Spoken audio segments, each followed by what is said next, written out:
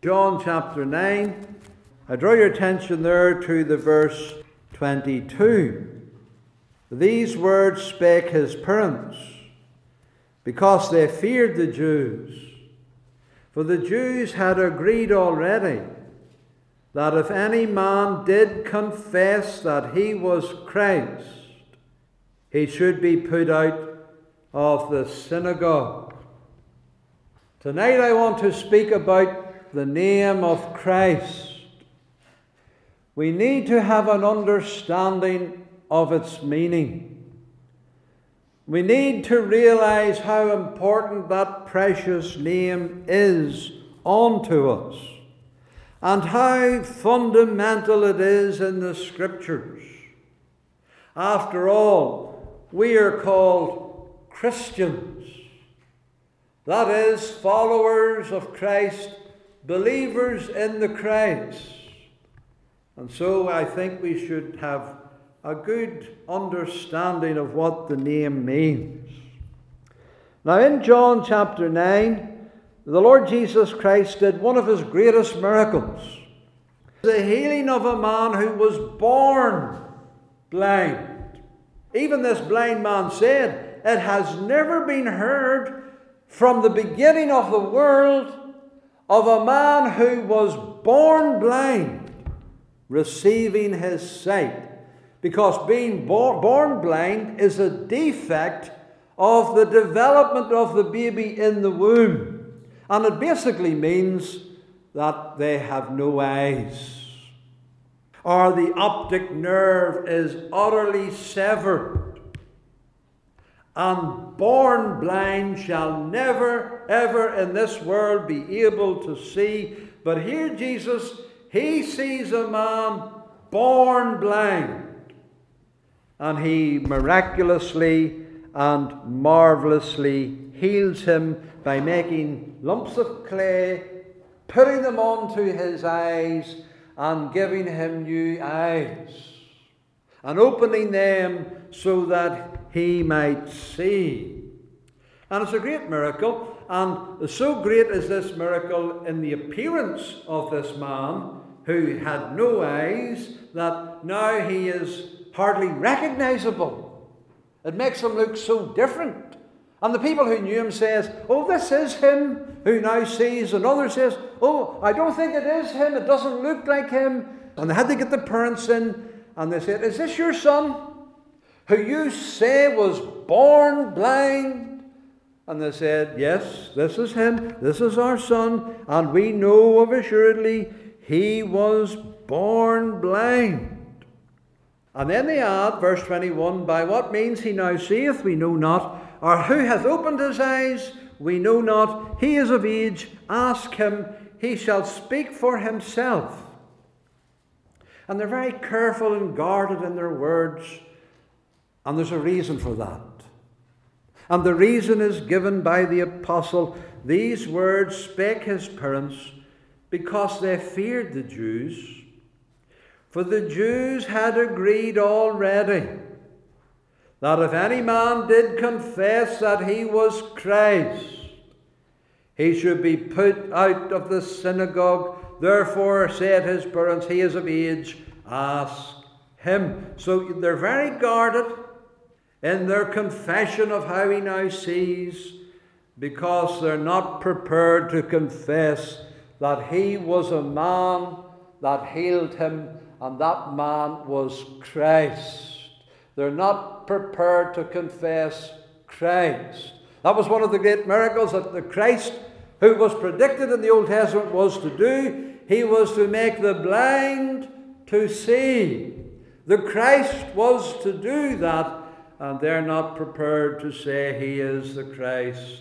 They're not prepared to make the confession of his person. They won't confess Christ, because the confessors of Christ, the religious leaders, have made a decision, and they still stick to that decision today. Whosoever confesses he is Christ is put out of Judaism, out of the synagogue, This is the thing that separates. This is the thing that makes the difference. The confession of Him as Christ. As Christ. That's going too far. And we're considering that confession tonight, that dangerous confession of Jesus as the Christ. And it's a thing prominent in John's Gospel.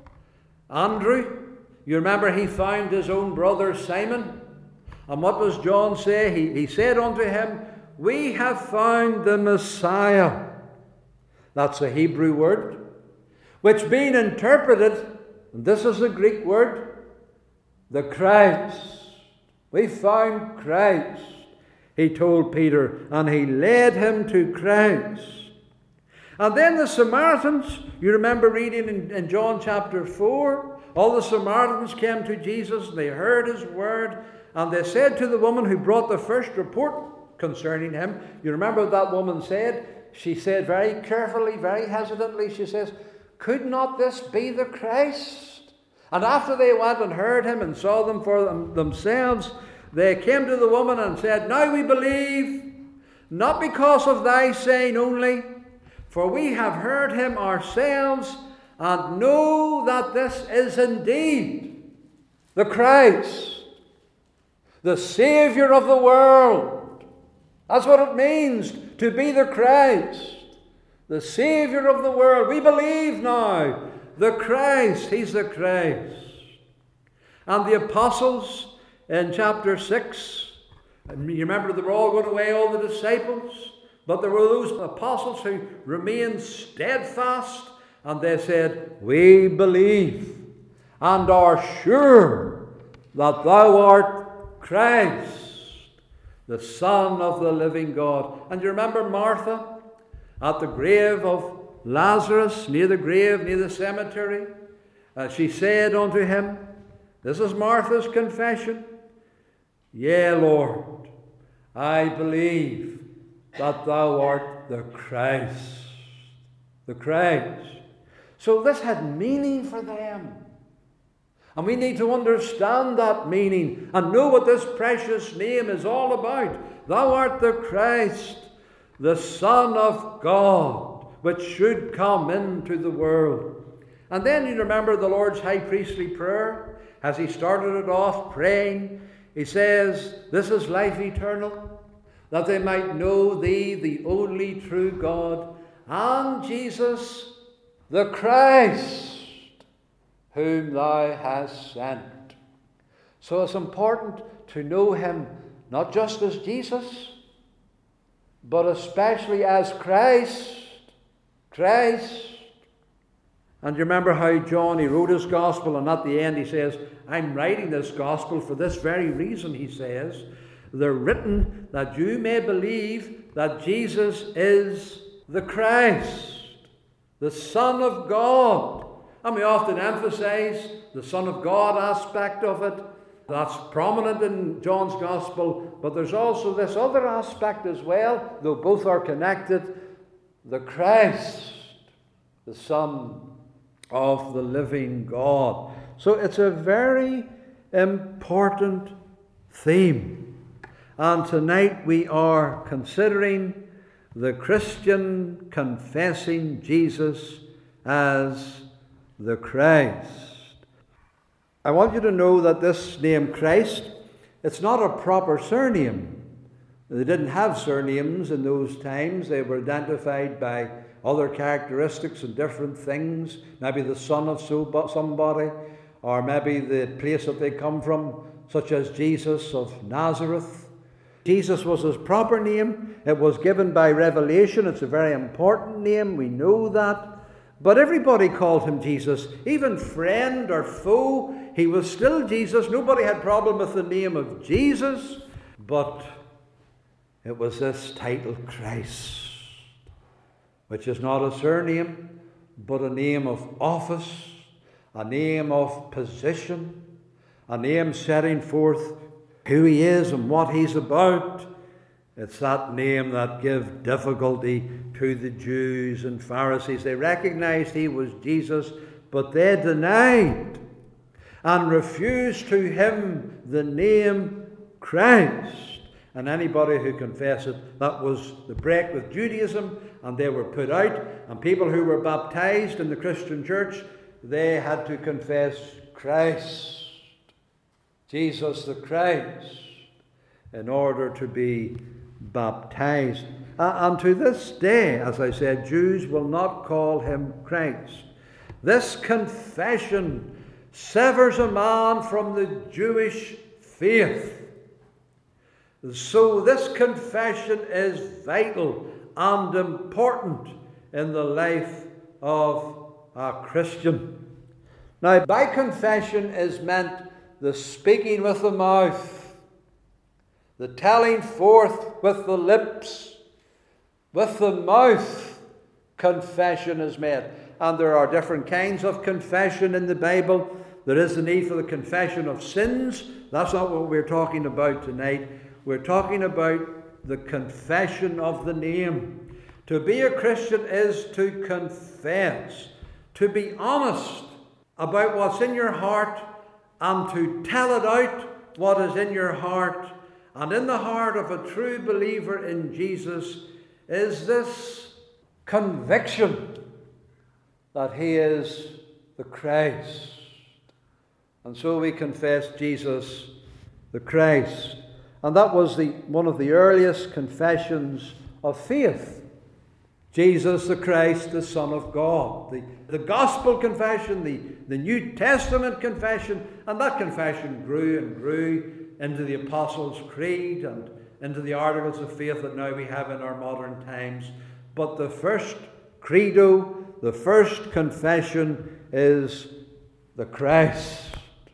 That commences it all. That starts it all. The basic confession of Jesus as the Christ. Now, credo is a Latin verb. It means I believe. And it's made with the mouth. I believe Jesus is the Christ. This is the heart of New Covenant worship, isn't it? That Jesus is the Christ. You see, this ends the old. If we don't make this confession, we don't have the New Testament. We don't enter into the New Testament. If we're not prepared to make this confession and Christ is rejected, we only have the Old Testament alone. And we're just merely Jews. And we're just merely Judaistic. But it is the confession of Jesus as the Christ that brings us over into the new and makes us new covenant believers, makes us the true people of God, Christians, receiving Christ. And the New Testament begins with these words, Matthew's Gospel, the book of the generation of Jesus Christus, Jesus Christ. So that's the heart of the Christian confession. And that's why we read Matthew chapter 16, where this confession was first made. It was Peter who said it. The Lord Jesus was bringing him up there to Caesarea Philippi. That's not an accident, because up there in Caesarea Philippi was where all the pagan deities would have been worshipped in the land of Israel. And there was a very special cave there that was looked upon as very deep and going down into Hades and hell. And the gods came up out of that, the pagan gods, they were identified with that, all the darkness. And Jesus went up, although he didn't go to the cave, and he didn't stand at the cave when he said it. He was only in the borders and in the coasts of Caesarea Philippi, because he wouldn't blot himself or stain himself, as it were, with the pagan idolatry or be identified with it. But he brought them up to the borders as far as that and said, who do people say that I am? And they come up with all kinds of answers, what people were saying. But then he said, but who do you say that I am? And they said, that Peter said it actually, thou art the Christ. That's the first thing. The Son of the living God. Blessed are you, Peter. It hasn't been revealed to you by flesh and blood. My Father has showed that to you. Of course, through the Scriptures, but he's revealed it to him. And that's a great confession. And Jesus says, upon that, I'll build my church. So it's very important, isn't it, to know what the Christ means and the Christ is. Seeing that the whole church is built upon this person who is Christ, the Son of God. And as I said, John brings it out in this gospel. He also brings it out in his epistles. He speaks about it in several times. He says, "Hereby we know the Spirit of God. Every spirit that confesseth that Jesus Christ is come in the flesh is of God." That's how you try the spirits, because all these spirits will be speaking. They'll be speaking through men, and these false prophets will all be speaking about Jesus, and they'll be saying this, and they'll be saying that, and they'll be saying the other. How are we going to distinguish? How are we going to know the true spirit from the evil spirit? The spirit that confesses Jesus the Christ is true. Every spirit that confesseth not that Jesus Christ is come in the flesh is not of God, but is that spirit of Antichrist. You see that? Antichrist.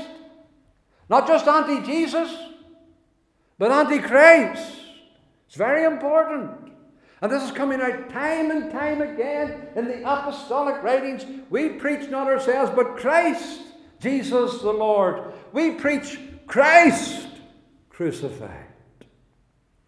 So we should know what it means. Many deceivers, John says, are gone into the world who confess not that Jesus the Christ is come in the flesh. This is a deceiver and Antichrist. Now the word Christ means anointed. It's a Greek word for anointed, and the Hebrew word is Messiah for anointed, Messiah in the Old Testament scriptures. So what are we confessing then when we confess he's the anointed, the Christ? What are we saying that we believe in our hearts? And that we must believe in our hearts in order to be saved? Well, we're saying four things. And I'll not spend long, I don't think, on these, just so that you know them basically. The first is that he is the one promised in the Scriptures.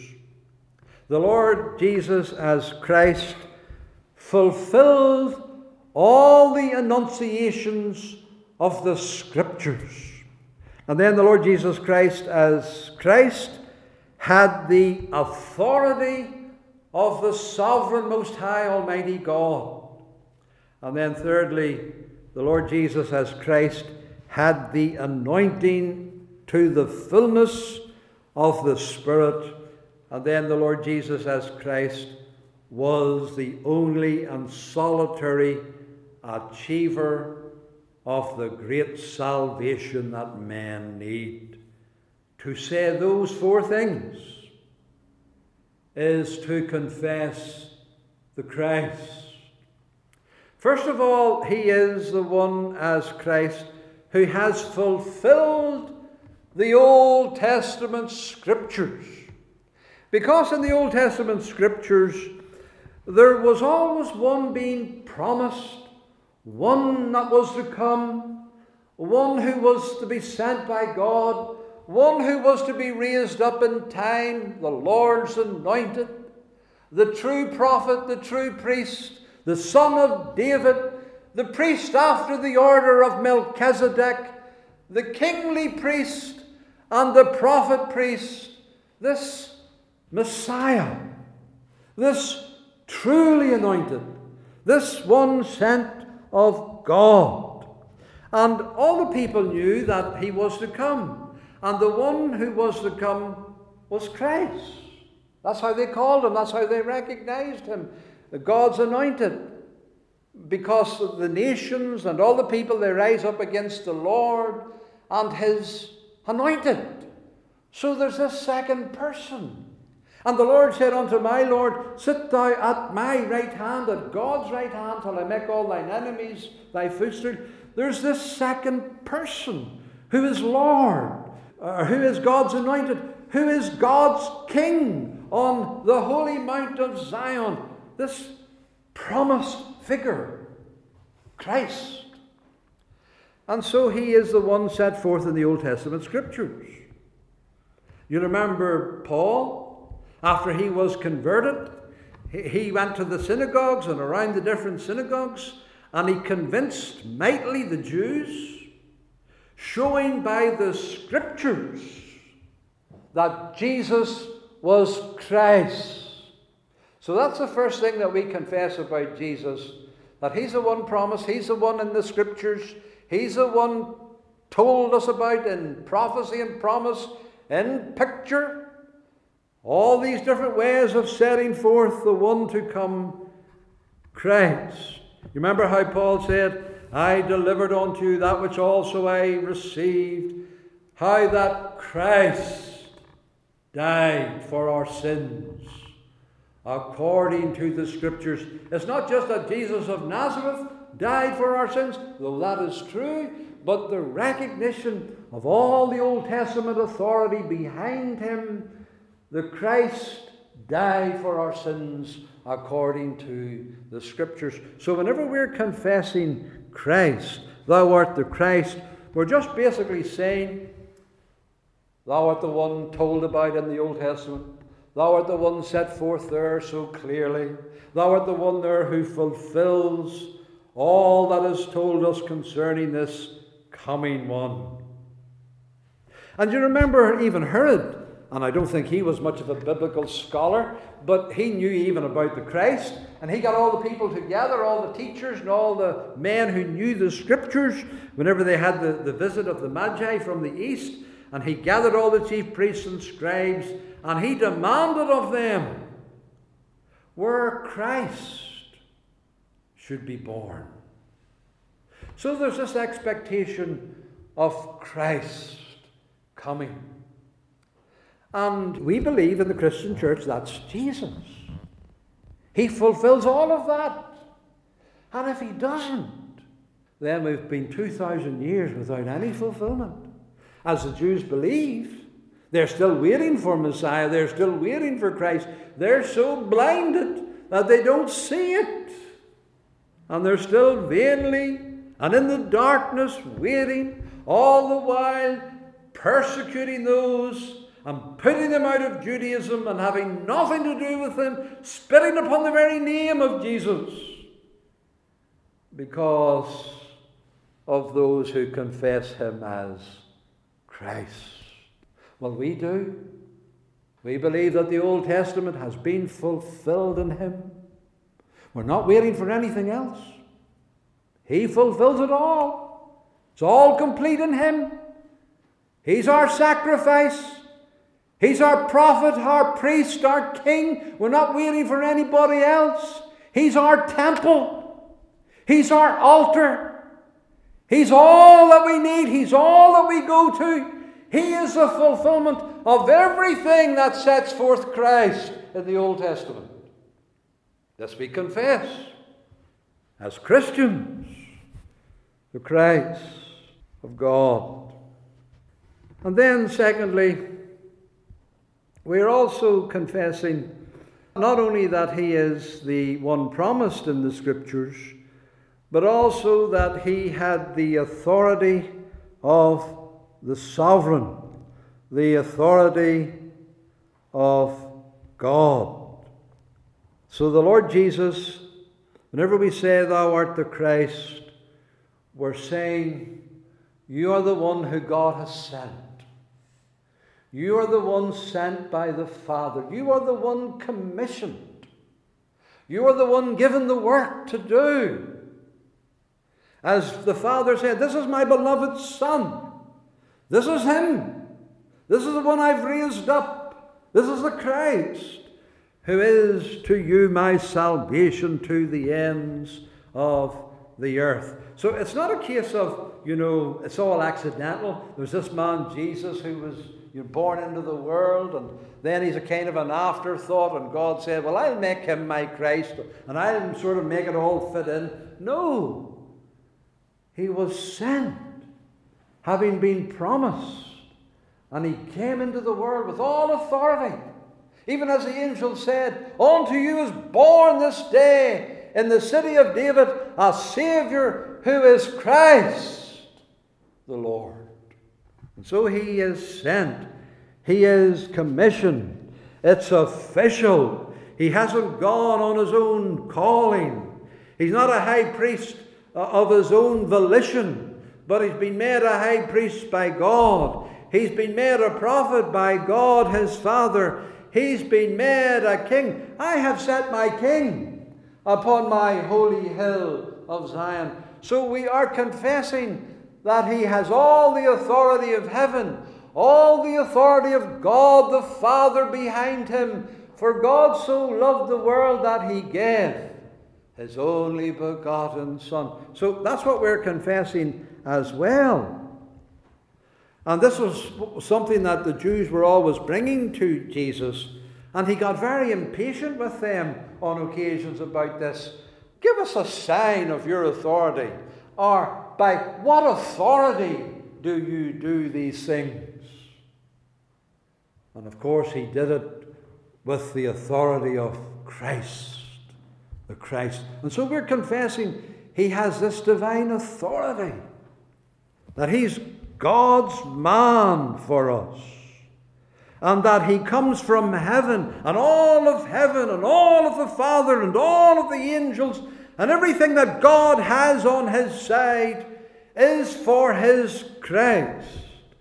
We confess that. So he's the one fulfilling the Scriptures. He's the one who has the authority of the Sovereign of heaven, Almighty God. But thirdly, in this name we are confessing that he has the fullness of the Holy Spirit. Because that's what the name means, anointed. And that means to receive the Holy Spirit. Now, anointing was a thing that was carried out on prophets, priests, and kings. Because they had very important offices. God raised them up, and God put them in very important offices. And Christ is in a very important office as Messiah, as Christ. He's priest, king, and prophet. And, of course, whenever they were put into those offices, they had to receive very special oil, very special anointing upon their head. And that was symbolic of the heavenly assistance of the Holy Spirit that they needed in the work that they were to do. A prophet cannot be a preacher of God's word and give the word of God without the Holy Spirit. So he has to have an anointing. He gets it in symbol by oil, but he also gets something of the reality of it to be able to prophesy.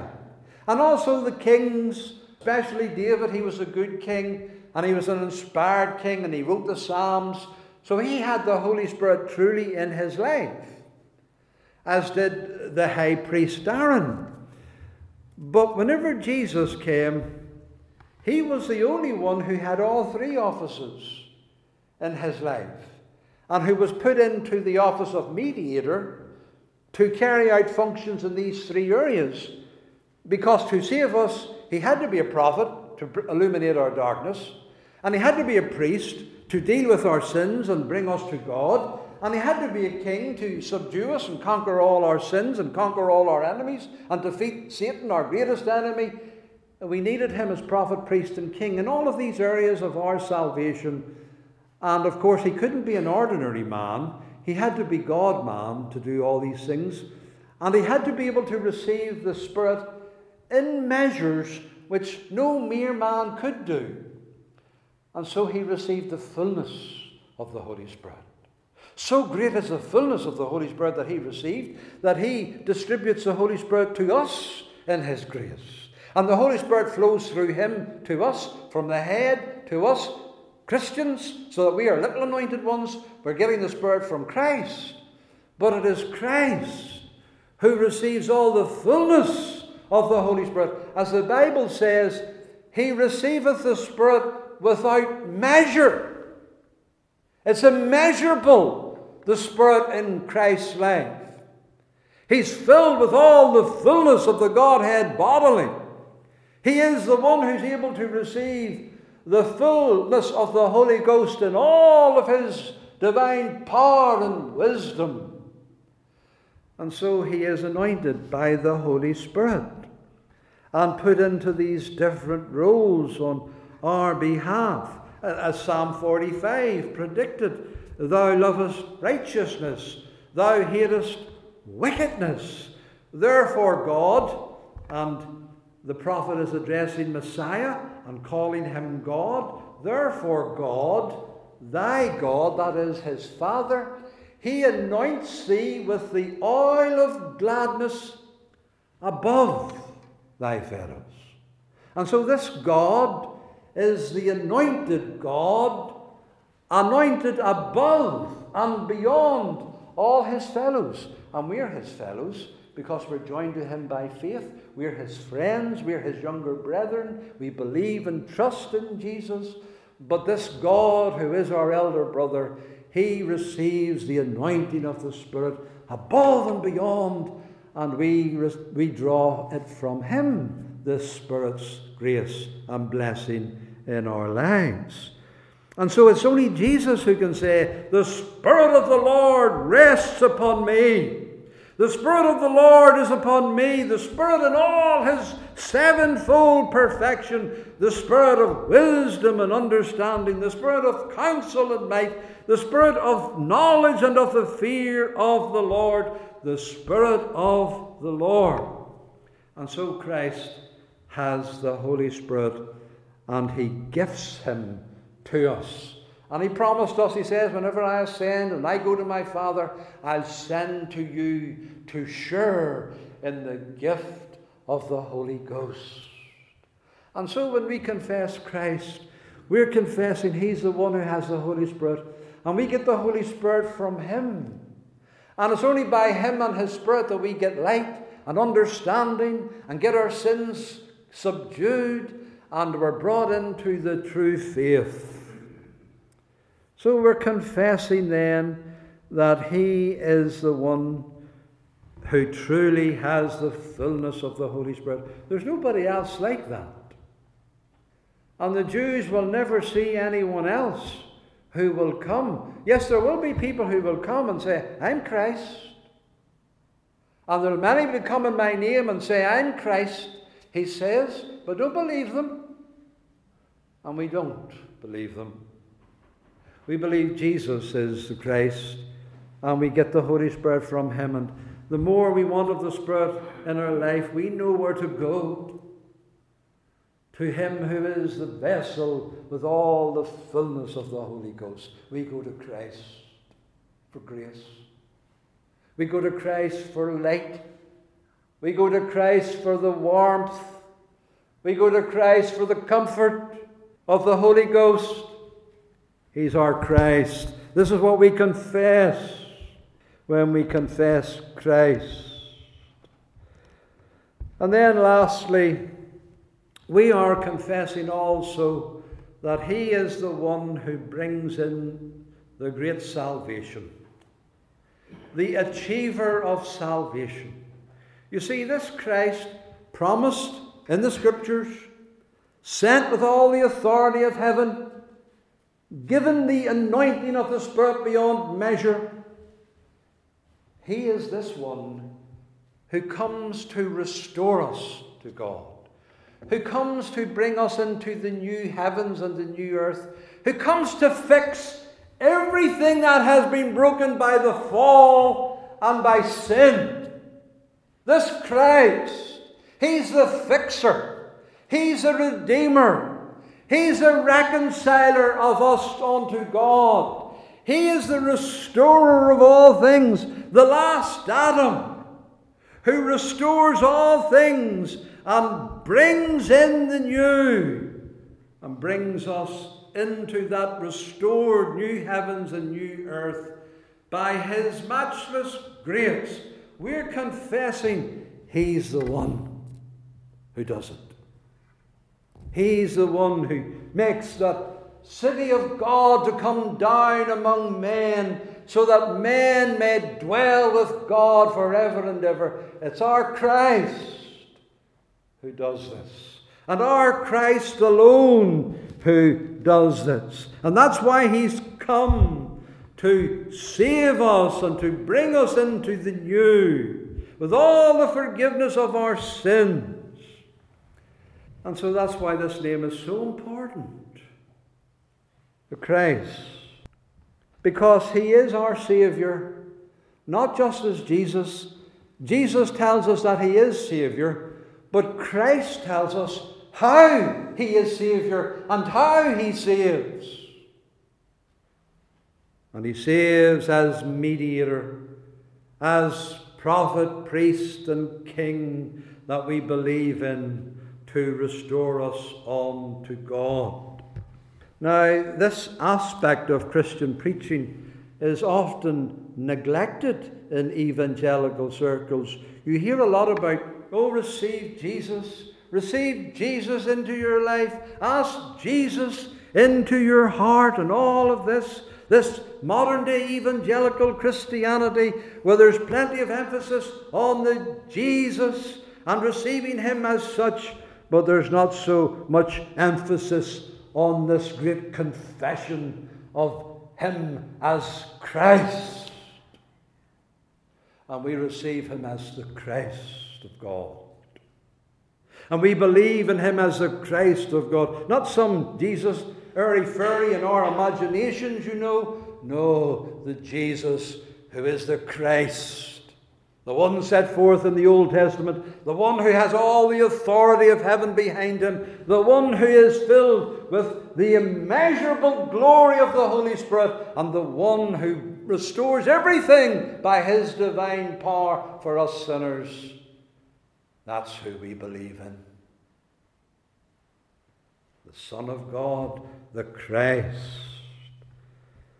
And so we trust in Him, if we get down to the particulars, as our prophet, who takes away our darkness and gives us understanding by His word, as our priest, who deals with our sins and reconciles us to God by His once-for-all sacrifice, by His blood, and then as our King, who reigns in us, and who subdues our sins, and who brings us against all the difficulties of the world, the flesh, and the devil, who brings us at last into the heavenly domain, our King.